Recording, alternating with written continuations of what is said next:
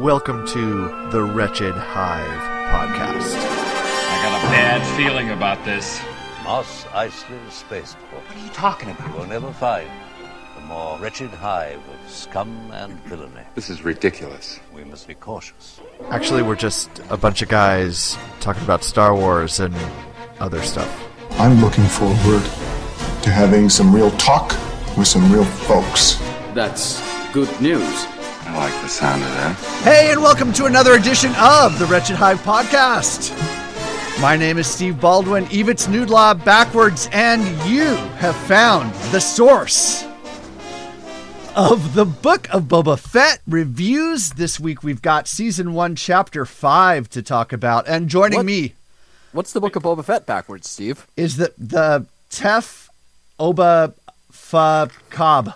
We've got the whole clan. I can read backwards. Joining us tonight, we've got Greg, Dave, Scott, and Nico. Good evening, gentlemen.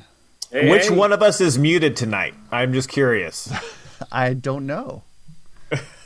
This is the way. Yeah, this is the way. This is the way. This episode, wow. I cannot wait to get your take on this, guys. Season 1, Chapter 5 of the Book of Boba Fett, titled The Return of the Mandalorian, written by Jon Favreau, directed by Bryce Dallas Howard.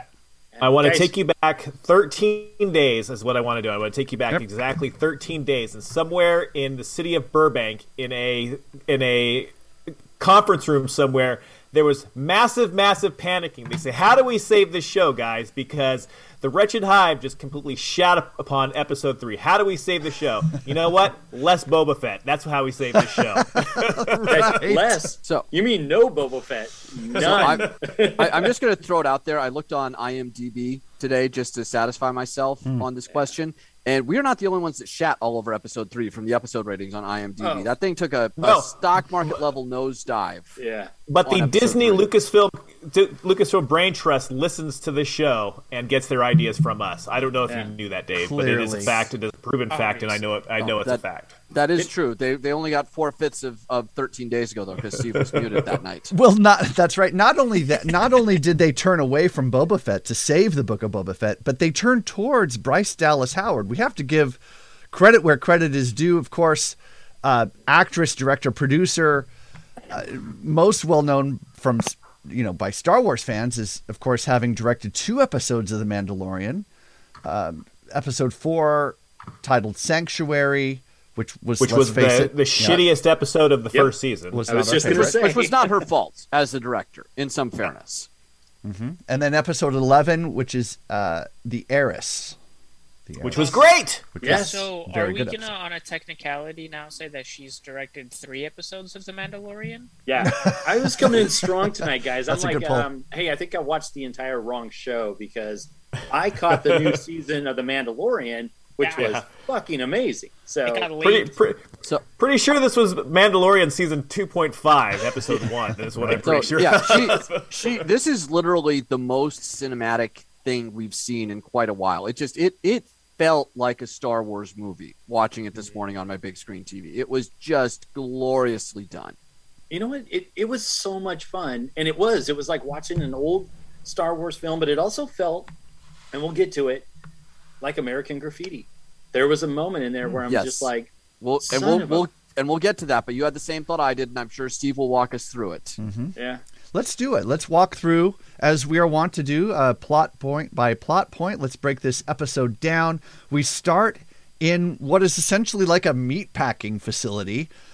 I'm going, this kind of looks... I think it's literally a meatpacking facility, not essentially a meatpacking facility. Did it look a little... Just to pick that Nick right now. Was it a little earthly to you? I mean... It was very Sopranos with a science fiction setting. Like you would expect to see Tony Soprano in the back of that place as opposed to another alien. But yes, we have the Mandalorian. Yes. On the case. Din Djarin. Right away. And for the record, if more OSHA inspectors looked that way, I think it would cut down on workplace safety violations.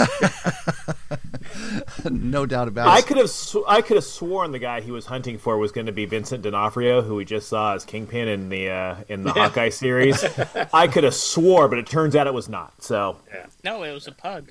So we've got aliens working and walking through, and Din Djarin makes his way to the back, and he says, "I'm here for Kaba Baez." He's got a tracker to prove who he's looking for. He's looking for Clatonian. He's Clatonian. I had to look it up. I did not know that by heart. Clatunian. Because you didn't know what it was, Steve? Clatunian, like Klaatu Barada Nikto. What, Dave? I'm just making the obvious joke. All right. Guy says at the table, "That's not me. It doesn't even look like me." Meanwhile, he looks like, to your point, Nico, a pug. I love the line, "The Mandalorian." It's like his tagline now. I can bring in warm or I can bring in cold. And then, of course, we get the Darksaber. Oh, yeah. How cool was that? And there's also a great moment where he's just like looks around the room. He's like, "I don't have any quarrel with any of you. Y'all can walk out the door right now." And I thought, and Greg and Scott can check me on this, that was like a classic 80s Wolverine moment. Like if Logan walked into a room and was surrounded looking for somebody, Logan would be like, "I don't have a problem with anybody else in here. This is your chance to leave before I take care of business." Yeah. Yeah. There was something else that compared it to Civil War before they get in the big fight with in the elevator. Steve Rogers says to all the SHIELD agents in there, "Anybody want to get off?" Now's your chance. Or not Civil War, Winter Soldier. Sorry, it was Winter Soldier. I was so excited I didn't even care you got that wrong. It was so good. So love that fight scene, and I love that it culminated with him actually cutting the guy in two. Because, they always kind of pull back on that, like, okay, he's going to do the right thing here. He's not going to do what he's actually threatening to do. And he just takes the guy out, desk and all. Well, he was fantastic. slicing and dicing people like a sous chef back there. I mean, there was an initial thing where I'm like, oh, the Darksaber is cutting through the meat on the hook just to show us that that's what happens. And we're not going to see him actually. Oh, wait, wrong. He cut somebody up.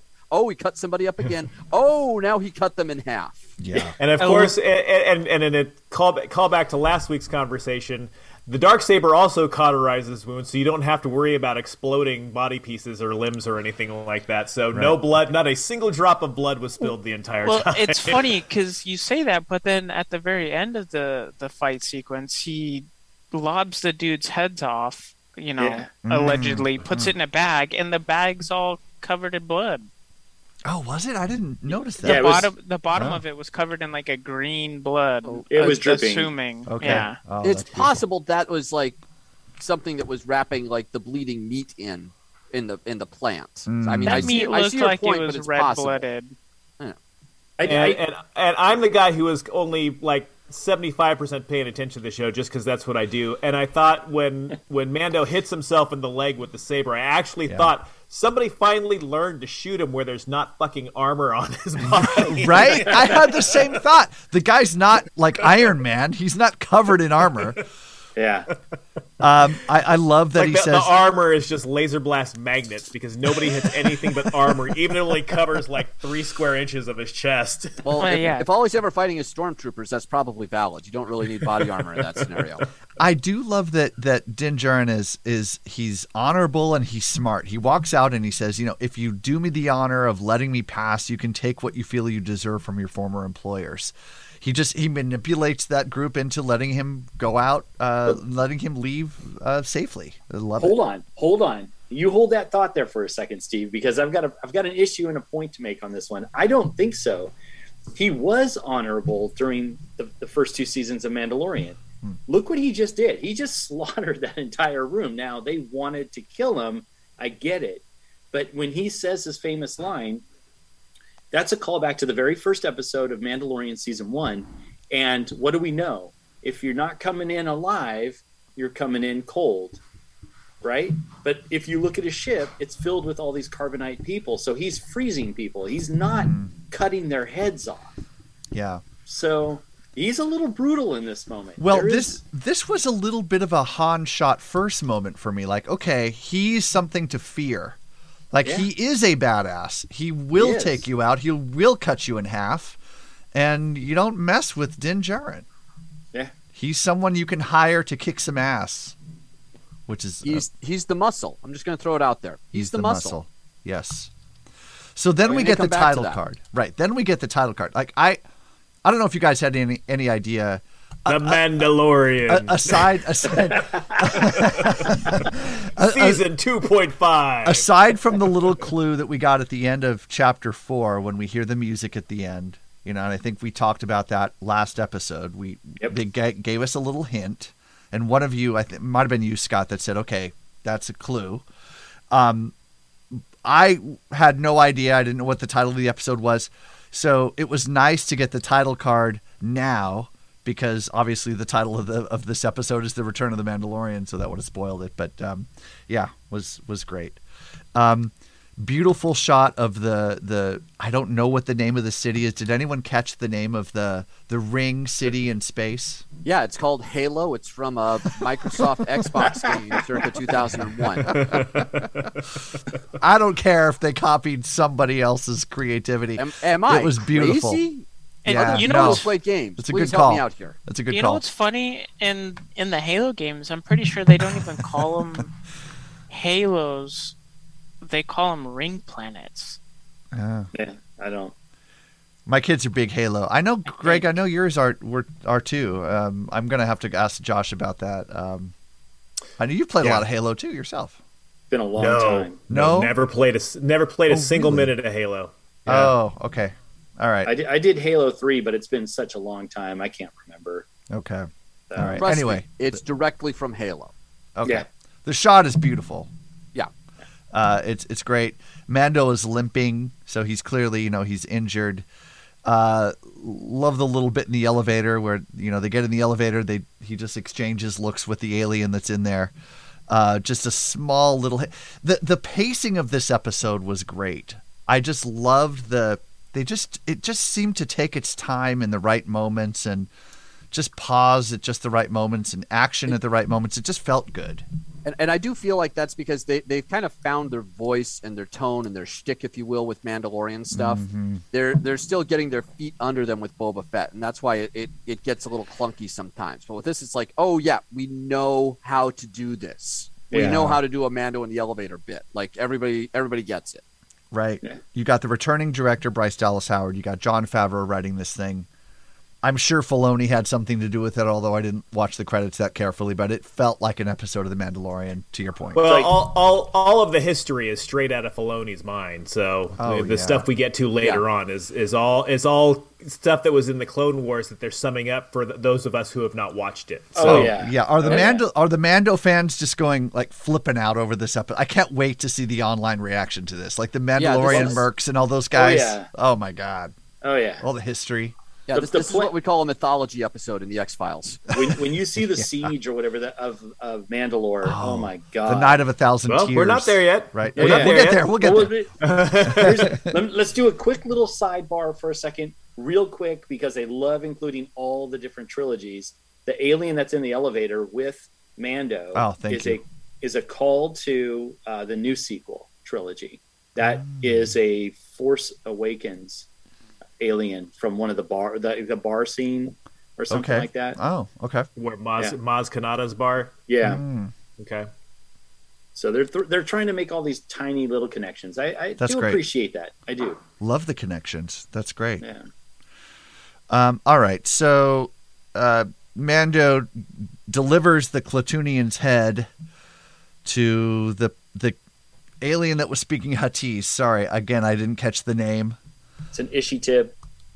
An ishy tip. All right. Mando. You'd see a doctor about that. Don't scratch it. Got an itchy tip. This is where I need to know where clear that right up. I need to know where the closest access shaft is to the substrata. He leaves the head behind and says, I'd put that on ice if I were you. Great. That line never works for me, by the way. I need the closest entrance to the substrata shaft. You should try that. Never works. This weekend. You've been saving that all day, haven't you? Oh my god. It just writes itself, doesn't it? It just writes itself. He's clearly hiding pain from the leg He's wound. so when pleased he's with himself walking. too. That's what makes it so fun. I'm I know. watching Steve try and get back on track, and Steve just can't handle it. And that just makes me laugh more. It's my job. It's what I do. I love Mando in the elevator, wincing in pain, and then he's kind of toughens himself up to walk out of the elevator to hide the pain. It's just great. All right, he gets to the docking bay, to the main level. He gets underneath the main level and sees the hidden signs through his visor, and he makes his way to the Mando safe house. What do they call that thing? The coven. Covert. The covert. Yes, thank you. The scale of the city as Din Djarin is walking through, another great CGI. He ends up falling down the stairs. Another Mando comes and tends to him, and that Mando is Paz Vizsla. That name is who we've seen before. He was on Navarro in the other covert when it was much larger. Yeah. And what I did not know is this one is this character is voiced by Jon Favreau. So that it's not he's not under the armor, but the voice is Jon Favreau. Okay. Yeah. Okay. He breaks out the Darksaber, and the armorer asks him, what weapon caused such a wound? And he takes out the Darksaber. And then we get a lot of the history here, a lot of the history in the dialogue with the Darksaber. The armorer explains the Empire after all the talk of the Empire, it lasted only 30 years. The Mandalorians have lasted 10,000. And they talk about the significance of the Darksaber. Whoever yields it will rule all of Mandalorian. Mandalore. Thank you. Yeah. One can defeat 20, and the multitudes will fall before him. If it's not won in combat, however, we learn, and I think we've heard this before. Maybe we've learned it on the Clone Wars? We talked about it. Or we've talked about it before? Okay. Yeah. If not won in combat, it will curse the nation of Mandalore, will be laid to waste, and our people will be scattered to the wind. So clearly, this significance of the Darksaber is something of great importance to the culture of Mandalore. I know you're going to be bringing it up, but let's just get into it since you're talking about it, Steve. But the armorer brings up the fact that what she describes right there has happened with the way that Bo-Katan got the Darksaber was not out of combat. And that has caused some problems in this whole concept of how that transfer of power or whatever, having the Darksaber allows you to rule. She reflects back that Bo-Katan is a cautionary tale, right? That she laid claim to Mandalore based on her bloodline in the Darksaber, and only those that survived were those that walked via the way. They followed the way and survived the Night of 1,000 Tears, which we referenced earlier. Yeah. And that great shot of the TIE fighters bombing Mandalore. Just beautiful. TIE bombers. TIE bombers. Yeah. Thank you. Yeah. Sorry. Go ahead. Oh, Dave, were you going to say something? No. I was just calling Steve out for misrepresenting what was happening. No worries. Gorgeous clip. We all have to do that. We have to call him out all the time. Yeah, and it was a little reminiscent to me of like Cylon ships bombing the hell out of Caprica in the Battlestar Galactica reboot. That's a good call. Yeah. Yep. Yeah, Steve, what I was real quick trying to mention was Bo-Katan did not win the Darksaber from combat with Darth Maul. She had found it after. Who actually defeated Maul in that case? It was somebody else, right? It was Ahsoka, wasn't it? Or is this something from Rebels? I think it's from Rebels. Then I don't know. Yeah. Anyway, but that's what she's referencing when she's talking about that history of Bo-Katan and how the whole bloodline, she follows the blood and not the true transfer of power or whatever that was. So, but yes, I'm sorry. Let's get to the Night of 1,000 Tears, because there's some killer stuff here. It's important to note that also in that conversation, Mando reveals that he defeated Moff Gideon and took the Darksaber. So he did win the Darksaber in battle with Gideon. who has been sent to the New Republic and to stand trial for his crimes. Which, by the way, none of the other coverts seems very impressed with that outcome. I know. Right. They're like, okay, yeah, we'll see how that goes. Of course, with the way that the X-Wing patrols and the New Republic are handling things, kind of wishy-washy. God, so I love that scene at the end. We'll get there. They know something's up. It's so good. The armorer asks, and what of the spear? Where'd you get that spear, buddy? And he says it was given to him by a Jedi. And they talk about the spear. She says, Beskar is not meant for armament. It's meant for defense. It's meant for, what do you call it? Body armor. Body armor. Thank you. It's meant for armor, not weapons. Right. Yeah. And I love when she says the Darksaber is a more noble weapon for you to wield. Great. So he's clearly, she's giving him permission to continue to carry the Darksaber. Although, yes, the darts that shoot out of his wrist gauntlet are made of Beskar. Oh, they must be. Wow, Greg is really that guy at the party, isn't he? Wow. Steve. And now the armor's like, shit, I didn't think of that, and goes off to kill herself because her life has no meaning anymore. Now she's going around just plucking darts out of all the fucking Mandalorians all over the place. I can't wait for the sons meme. of bitches. The meme, somebody does the voiceover, what about the darts that you made for me that are made out of Beskar? And just have her go like, I'm gonna come around. Full disclosure, I don't know for a fact that they're Beskar, but I'm pretty sure they are Beskar because they came from the armorer. So. You know what they are? No, you know what they are. There's those guns that you had when you were a kid with the little suction cup on the tip of the bullet. Oh yeah, that's what what those are. They're just Nerf. They're just Nerf. Right on. Yeah, that's right. She says, "Well, what should I forge out of the spear?" And he says, clearly armor. Just throwing it out there. Something for a foundling, a specific foundling.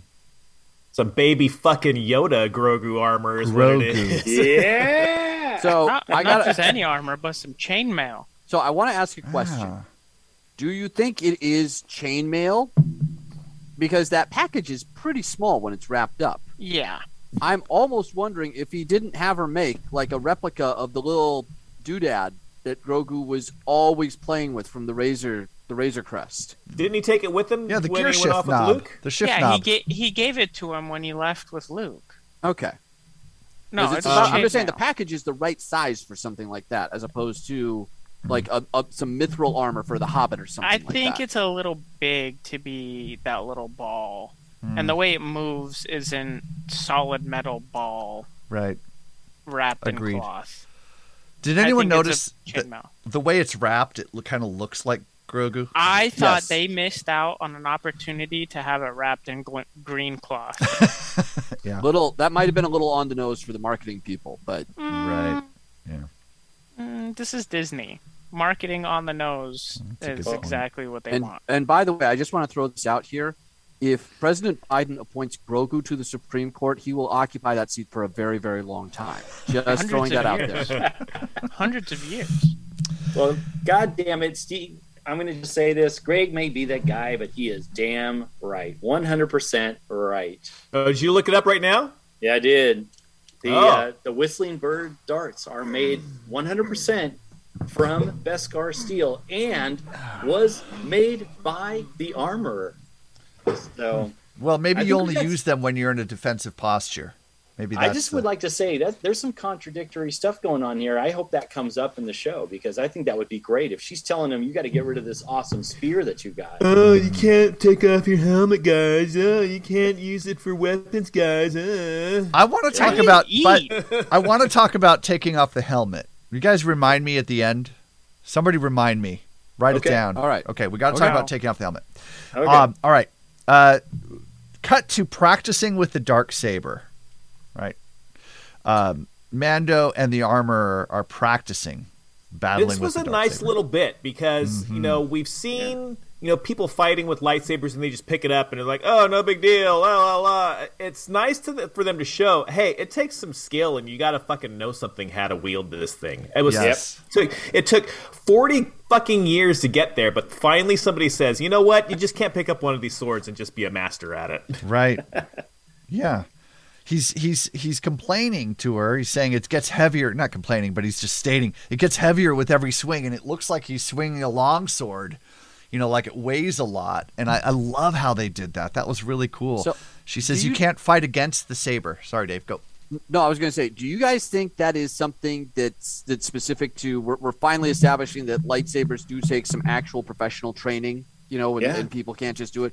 Or do you think that's something specific to the Darksaber, which is admittedly a unique standalone lightsaber weapon in the Star Wars universe? There is more history, but I think it ties into the fact that, one, all the Jedi have to train up to a certain point to wield a lightsaber. They can't just be like born and be like, hey, look what I got, and just swing it around. They have to build the thing, and then they have to train with it to understand how to actually do it. It might not be the same, Dave, but I think there is some connection there. I wasn't asking the question like I knew the answer. Just it occurred to me watching the show, they could be going either direction with it, and we just don't know yet. And with Jedi, the younglings, we know that they train with sabers, but they're not like full lightsabers. They're training lightsabers, so there's got to be something different about those. Yeah. And so, it's something that you kind of build up stamina to get to the point where you can use a full lightsaber. Well, and this is interesting, too.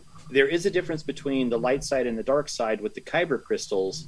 So I'm always fascinated by that. And since this is the Darksaber and the history, how far back it goes, was created by a Jedi Mandalorian. Mm-hmm. So I'm really curious because they brought that up and they did a great job, like Greg pointed out, of this training sequence. It really shows the weight of the sword, but I think it's more than just physical weight. That was my point when that's what I was getting from it when I was watching it. I think there's got to be something more there. And if there is, look how easily Moff Gideon wielded the sword. Mm-hmm. So I'm real curious to see where that storyline might go. I think Moff is coming back. Mm-hmm. All right, so sorry, Steve, I totally derailed that, but it was a question that I had in my head. That's a good one. It's a great question. I love it. It makes me think about Finn. I mean, Finn picked up the lightsaber in The Force Awakens and seemed to fight with it pretty easily, although he did have some training as a stormtrooper. Because the Mandalorian's professional experience as a bounty hunter doesn't add up to being a stormtrooper janitor. That's true. He was a janitor. And Finn talked some mad shit with that lightsaber, too. I mean, he didn't just use it. He was mouthing off like Larry Bird in the NBA. He's Mace Windu's son. We did discover that he's Force sensitive later in the sequel trilogy also. So maybe that, who knows? Maybe that had something to do with it. All right, we have Paz Vizsla challenging Din Djarin, for the Darksaber, and so there's this challenge made. I love the scene. They're facing off. They take their jetpacks off. There was everything but a newspaper blowing between them. Right. That would have been great. Yeah, that was really cool. A digital space paper flying through that. Yeah, but it just gets back to how cinematic the whole thing really was. I know it's a TV show, but it just felt like a movie. How it was staged, how it was shot, how it was edited. It was so freaking well done. And we got into why he challenged him for it too. We got into the whys. Yeah, right. We didn't talk about it right here. The hilt was forged by his ancestor. The founder of his house, Tar Vizsla. Right. Yeah. Right. Who was a Jedi Mandalorian, right? Yes. That's what they said. And then he's also part of Pre-Vizsla, right? That's also his ancestral line. The Vizsla line, yeah.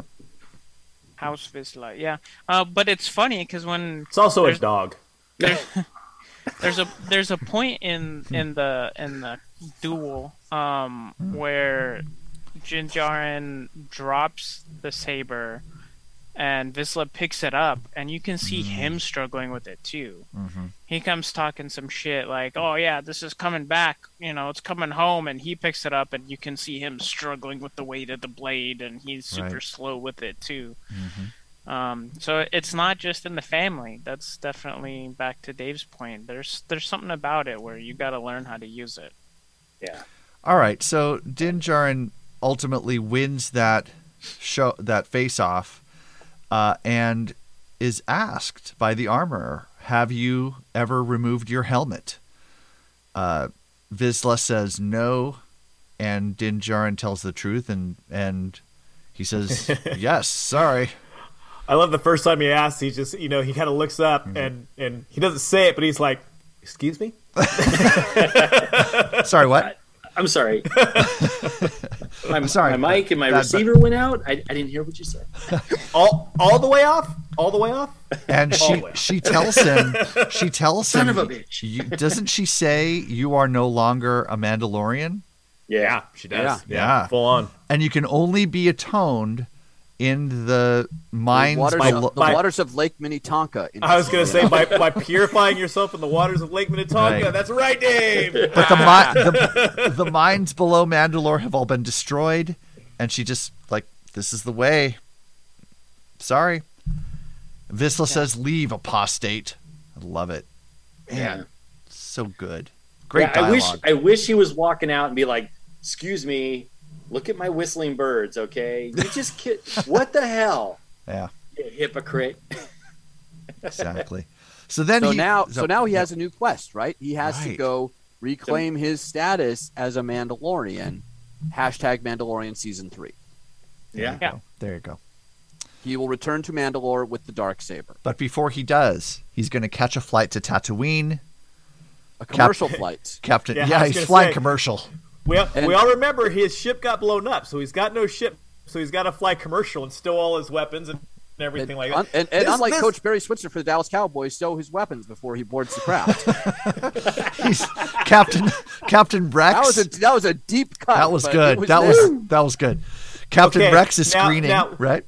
Last week we talked about it as well, fan service done right. And the entire back half of this episode is fan service. And everything, completely. There's a reason why everything happens. And so it all makes fucking sense. Thank you. Finally, they're doing what the fans want to, but actually creating a story and crafting a story around it, so it doesn't just pop in for no reason whatsoever. Everything that happens here and the reason why he ends up in the place he is all makes fucking sense.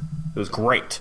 Yes, exactly. On your point on fan service, seriously, if this TV show were a series of 7-issue comic books, they would all be pretty well priced, but issue 5 so far would be the legit collector's item. Like everything else would be $5, $10. This thing would be $150. Oh yeah, that's a good call, Dave. Let's talk about the fan service real quick. We got a million things to talk about, but he's boarding. Please tell me you guys felt this way, but we not only get Rex, right? Doing the weapon storage thing. Did the whole sequence feel like you were in line for Star Tours the whole time? Oh, of course. It was really kind of sad that they missed out on the opportunity to call the line that they were flying with Star Tours. Well, they don't say that, but there is a line that's very much right out of Star Tours where it's like the flight 2010 to Tatooine, departing immediately at gate whatever. That's where I was like, wow, is that a Star Tours reference? The white zone is for unloading and loading only. I don't know if they're doing it Star Tours or if they're doing it Galactic Star Cruiser for the hotel in Florida that's opening up. I don't know which way they're going with that one. But it could, it could be either one. Okay, but here's the funny part, and just bear with me on this for 1 second. As that's all happening, and we're getting Rex, and we're getting the funny little moment with the gun storage and all the weapons. Yeah. You're seeing the people that are passing them up. There is a person that, two things are happening. They're wearing an outfit that looks like it's from Hoth. It turns out that is one of it looks like the snow troopers from the Han Solo movie, but it also looks like a character from Star Tours. As they're loading, there's a problem, and like a Wookiee turns around and starts growling at somebody. I'm like, this is right out of Star Tours. I felt like I was watching the video on the monitor. I'm like, I love this, and it works. It works for the moment. God, Greg, you nailed that perfectly, man. Seriously, I was fucking loving. I was loving this moment. I love the Greedo kid sitting in front of him. That like every kid that ever sat in front of anyone on an airplane, turns around and looks over the seat and waves at him. It's great, like little kids do. Exactly, it's great. And then Mandalorian shot him, as you do with all Rodians that you come across. Bam! And shot first, no less. This is the way. This is the way. The beautiful shot of the transport landing on Tatooine. It's a very brief shot, probably 5 seconds, but it's just gorgeous. They really invested in the CGI in this episode, guys. They did. It shows. And it's what makes it cinematic is these little, because say what you want about the prequels, but Lucas would blow like hundreds of thousands of dollars on these little like 4-second continuity shots just to show like, here's the ship landing, here's the ship taking off so you can understand what's happening. But it looks so flippin' real and so flippin' good. Yeah. Mm-hmm. Yeah. Completely agree. Love it. All right, so we're on Tatooine. We finally make it back home to Tatooine. And we have our favorite mechanic / babysitter, docking bay sitter, babysitter, Pelimoto. And we get pit droids, and we've got R5. So we got the whole gang back in docking bay, whatever that is there. And the little droid that she sets out as bait for whatever the creature is that she's looking to the Womp Rat. For the Womp Rat, I think that's the first time we've seen a Womp Rat, I think. Yeah. The droid appears in the whatever the most recent Star Wars video game with the kid that came out. It's not Force Unleashed, but for the Force Unknown or something like that, whatever it was that came out. Fallen Order. Fallen Order. Okay. Thank you, guys. Okay. Cool. Yeah, there's that droid plays a very important role to the protagonist in that game. So, and I don't know if they did this on purpose, but the droid that is from that game has the same injury that the droid from the game has. Yeah, a little leg. The leg is limping and it's moving along just like the droid does. So I thought that was a nice tribute to him, at least. The entire episode, I was just like grinning, like I don't know. Yeah. I just had this episode made me happy. It's just it's so Star Wars. But from here on out, I was like ear to ear. I was like so stoked about what is about to happen. Give me 1 second. You're ear to ear with your grin. I was fucking almost crying, Steve, because you guys gave me so much shit. Dave, you're one of them, man. About me in episode 1 and how much I loved it, and I was saying all this crap about it. I don't regret a goddamn syllable of it either. I know you don't. But here's the thing: that moment, that reveal, when you see what she brings to him, right? It was beautiful. He's there for a replacement ship. Let's just set it up really quick. Yeah. He says, "Where's the ship?" It's this tiny little thing. She pulls off the tarp, and it's an N1 Naboo starfighter in pieces, but clearly that's what it is. And that was a cool moment. That was really cool. It was, and when they are doing the rebuilding and we show the Mandalorian scraping the paint off of it so it's a different look, I swear to God, my first thought was, Scott's going to have to buy a new toy. We've got Scott's hanging right there. Above it's going to look here in the It's going to look different. It's going to be the Mandalorian ship, and Scott's going to have to buy a new toy. Look at that. See, my thoughts during this immediately traveled to Dave, as they often do, just for other reasons. But the reason being, we talked just a couple weeks ago during the Vespa episode. Where the fuck do they get all this new shit and everything like that? And Dave put it on the head. This is a world where everything is scrapped together and everything's used. And that is what it is with this ship. They found the ship. They found the parts. They piece it together. It's a little bit of everything. It's, it's just all made with found items. And that's... that's what Star Wars is, at least on Tatooine. That's what it was, and it's what Lucas's life was probably like as a kid growing up. right? This whole thing, I was a in little the know. reminiscent of American Graffiti and the car culture of Yeah. the late 60s, early 70s, where you built this shit in your garage. In Central Yes. California. I love this whole all of this dialogue here is so great. You can jump into hyperspace with no docking ring. It's a classic. I dated a Jawa for a while. They're quite furry. That was creepy. It was That so was a little weird. All That was and creepy, by the way. And she made it work. That's why she gets called back to the show. whole thing Yes. is just funny. That all of that, it's just great. It wasn't the creepy line. It was the fact that she could talk to Jawas. I really like how Yes. they made her do that. And it looks real, like convincing. She's funny. I love Amy Sedaris, but honestly, that was convincing to me.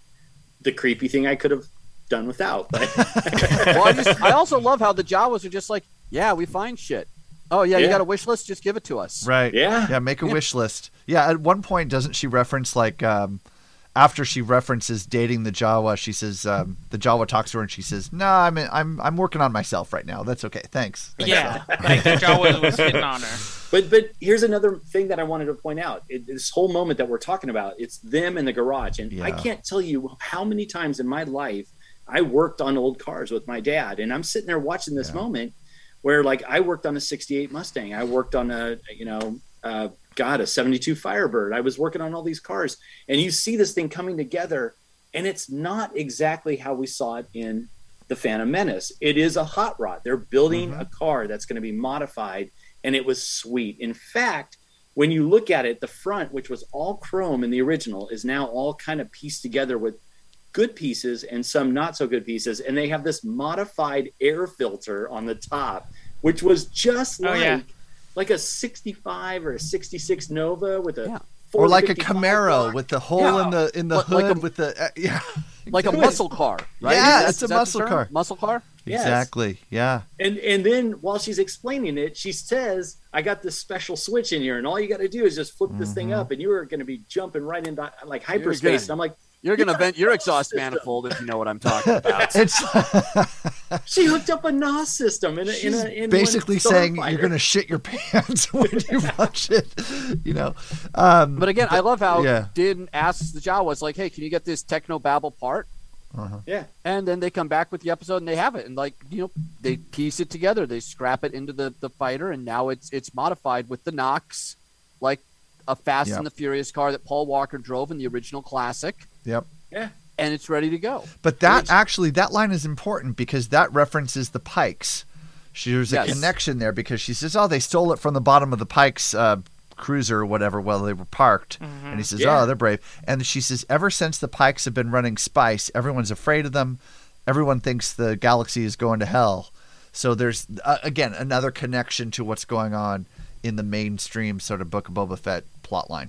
So the other thing is the piece that they're talking about, while it connects everything to the Book of Boba Fett and the Mandalorian, it also connects us to A New Hope, because that is the thing that Han Solo holds up. And Exactly. I'm just like, son of a bitch. Yeah, it's in the trash compactor. It's the same sort of a tube. It's so good. Great observation, Scott. They build it, they roll it out, and I love when Mando is walking around it and he's admiring it. Like you walk up to a Lamborghini or a really nice car and he's kind of looking, kind of gets down at the level of the ship and he's looking at the lines. He's kind of admiring it, exactly like we would if we walked up to a ship like that. Yeah, Bryce and the actors all nailed the car culture element of this show. The vibe time. is unmistakable and strong and well-deserved and earned. Yeah. She says, did you notice that they have a little modification to it? That little bubble in the back that's where Grogu the size? where the astromech used to go. Yeah. It's just gonna be a little Grogu pod now. Grogu pod. Good call. That's a really good call. Oh, how many ships are they going to sell with him flying that thing and Grogu in the back? Come on.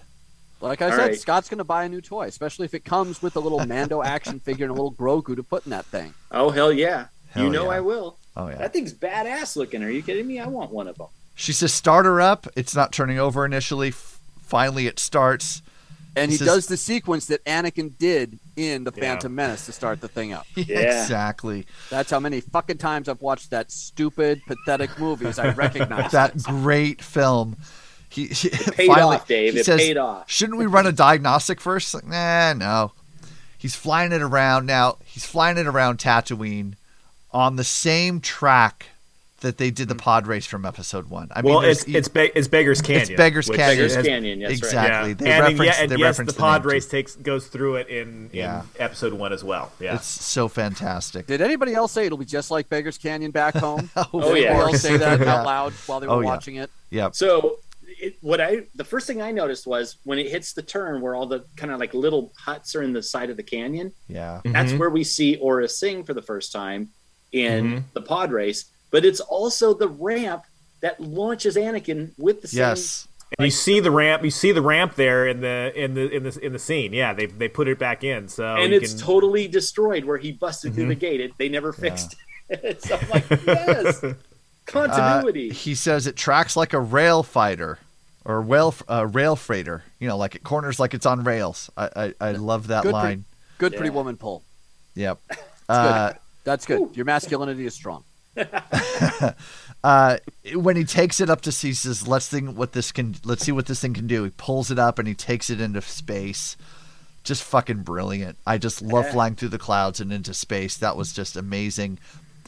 He flies by the transport, the commercial ship. I will say, for a test flight, I did have this moment where I was like, well, I hope that jetpack is fueled and ready to go in case he needs it. If this thing conks out, it is a test flight. And just as an earlier thing to go back, when he flew the commercial flight and they made him take every weapon off, he kept the jetpack. And all I'm saying is, give me a match. That jetpack's a weapon. Let's see you fly United Airlines 67 to Chicago with a jetpack. I'm just Walking saying. on. Hashtag TSA. That's all I'm saying. Yep. Great sequence there. And he's kind of flying it around and he's testing it out. He waves at the Rhodian kid, and he's pulled over, guys. He's pulled over by the two X-wings. He does spinning, and again I said out loud, "We'll try spinning. That's a good trick." I love the sequence between Mando and the two X-wing pilots, the two Republic officers. Was I doing something wrong, officer? I mean, how many times have we been pulled over? And it's like. The older one was seen last season, yes, and I think he was also going to be part of that Rangers of the New Republic show, which was to have Gina Carano, which is now I think on the shelf. But did anybody recognize the other guy? Because the X-wing pilots are always somebody famous. Yep. All right, who is the other guy? I didn't catch that. I heard a rumor. I didn't get a chance to chase this down. So Scott is confident. I'm interested in his answer. I'm just going to say it what I know it is, but I'm going to call it in a weird way. That's Luke Skywalker.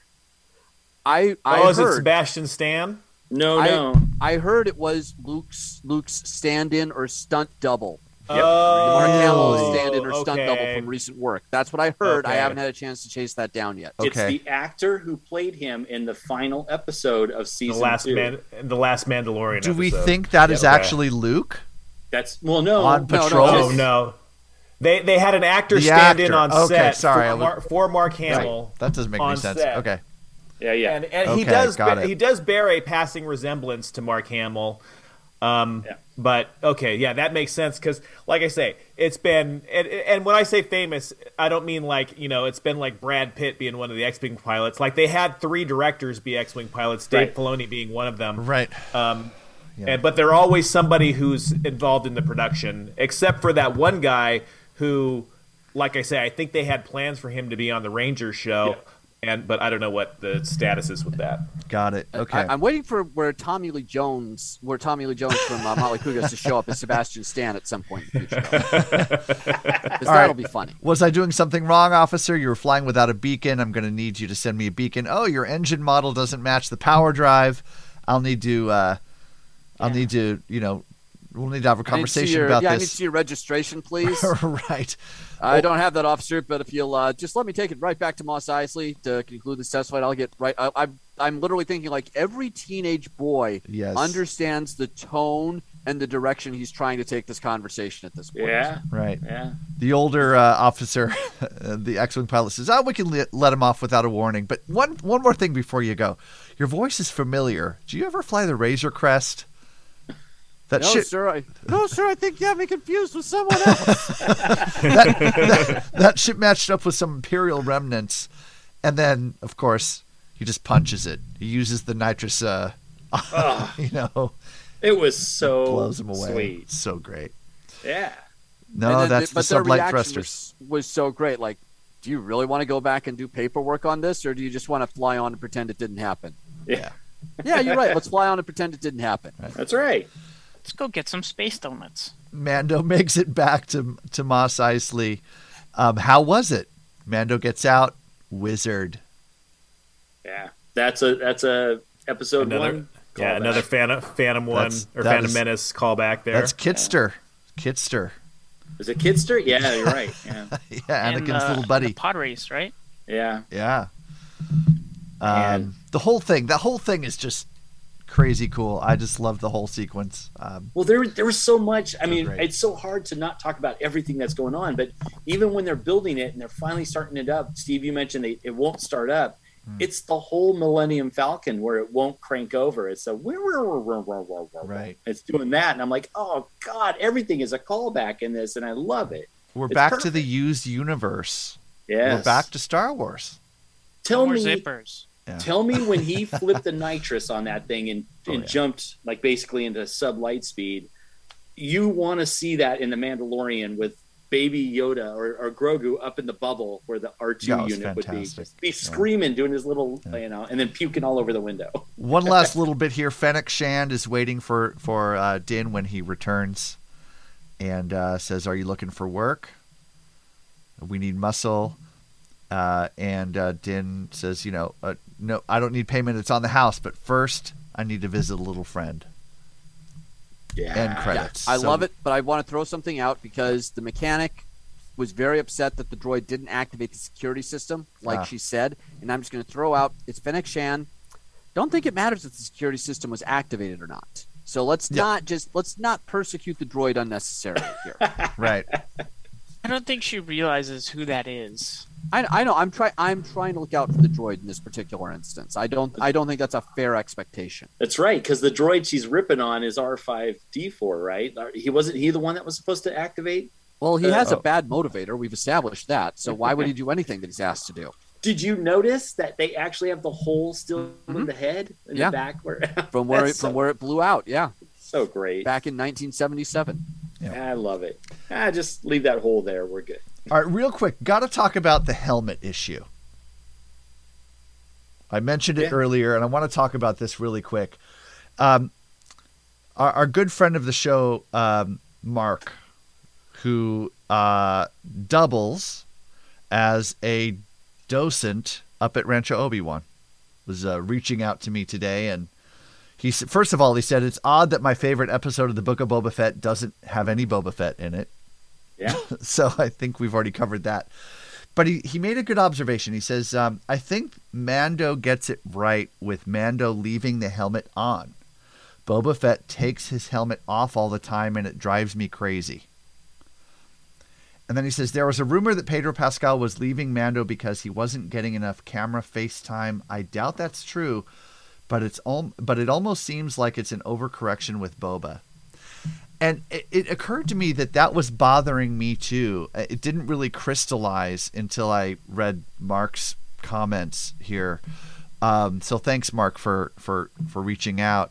What do you guys think about it? Have you noticed that at all? I feel like every chance they get, they're taking Boba Fett's helmet off and letting him speak. I think Morrison we've seen have more some of camera time. Boba without the helmet than with the helmet, and I see your point because we want to see the Mandalorian armor. I mean, even when they had Katie Sackhoff and Bo-Katan, that whole story arc, they had their helmets as much on as off. I think it was probably an equal amount of screen time because there was a lot of fighting and stuff they were doing. We haven't seen as many of the straight up battle sequences other than him being ambushed, which makes sense why he doesn't have his helmet on. But I think it is a miss in the show. Yeah, I think so. Yeah. There's a few missteps, and that's probably one of them. That's a good point. I happen to agree with Greg on this, and you, Steve, and Mark. But anytime I see him with the helmet on, I'm more excited for those scenes. It just, even though the armor and the costume has changed quite a bit, I still like it. I like the incorporation of the Sand People, the Tusken Raider skirt, and all that stuff kind of added into the armor. But yeah, he's always walking around without that helmet, and it does kind of bug me. I mean, I don't know. I'm a little mixed on it because I think it's a little bit overdone, but at the same time, as we talked about in the last couple shows, Tamara Morrison has this look on his face when he's kicking ass on someone that is so intense, and it's kind of fun to see that. But like Greg said, in a moment where he's being ambushed, and it makes sense that he doesn't have his helmet on because he's having a walkthrough with Fennec Shan, I get it. And then you get that moment where you get to see his actual like reactions and all that stuff during that moment. And he's intense, man. Like, the dude's what, like 60 something years old, and he's kicking ass like crazy. Everyone made fun of him. And when he appeared to get his armor in The Mandalorian, but like being overweight and old and all that, I'm like, I don't know, those scenes in that, I get what they're saying, and it was funny, but it's also like, son of a bitch, it's the Boba Fett I've always wanted to see in action, just fighting and taking down stormtroopers and just being a badass. And then on this show, we just get to see him all the time and not the action or the Mandalorian armor all the time. So I don't know. I think there's a better trade-off that they should be looking at there. So I don't know if it's going to go to a season 2. Is it just like a... So this is my question that I also have, because they haven't actually said there's going to be a Mandalorian season 3, if I recall correctly. They're kind of they have. No, they have. Yeah. But hang on, just hear where I'm going with it. Okay. When you have a series of books, the books aren't always like the Lord of the Rings book 1. Yes. Right. You have the Fellowship of the Ring, the Two Towers, and Return of the King. Gotcha. And I'm kind of wondering if what Mandalorian season 3, and I'm going to put it in air quotes for purpose of my theory here. Sure. If that's not going to have a different title, that in some ways we've we had the Mandalorian chapter 1, book 1, Mandalorian book 2. Now we've had the book of Boba Fett. Now is what comes after the book of Boba Fett a continuation of this story and these characters? Is it going to have a different title than the Mandalorian, but it's still going to have this cast of characters that we've now developed across 3 seasons of television? But perhaps be called something else.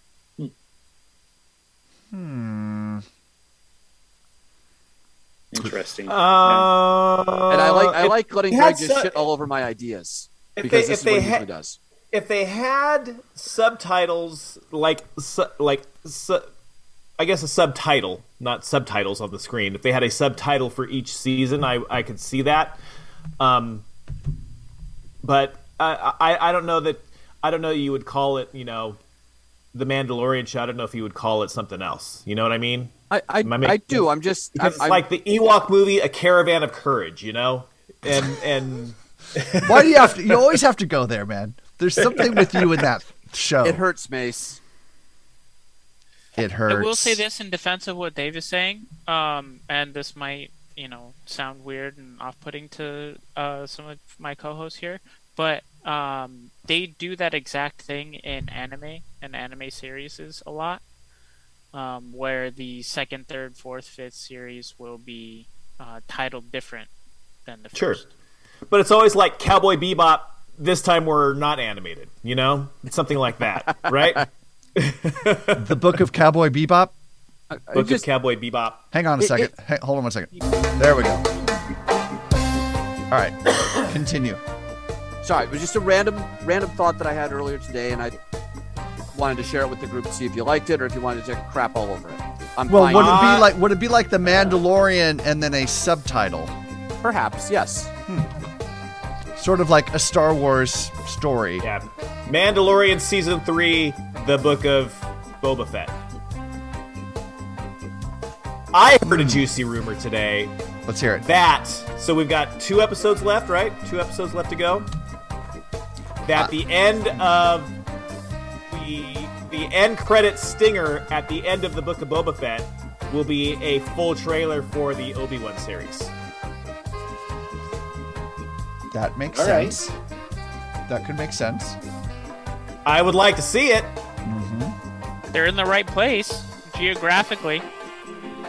Is that the next one coming out?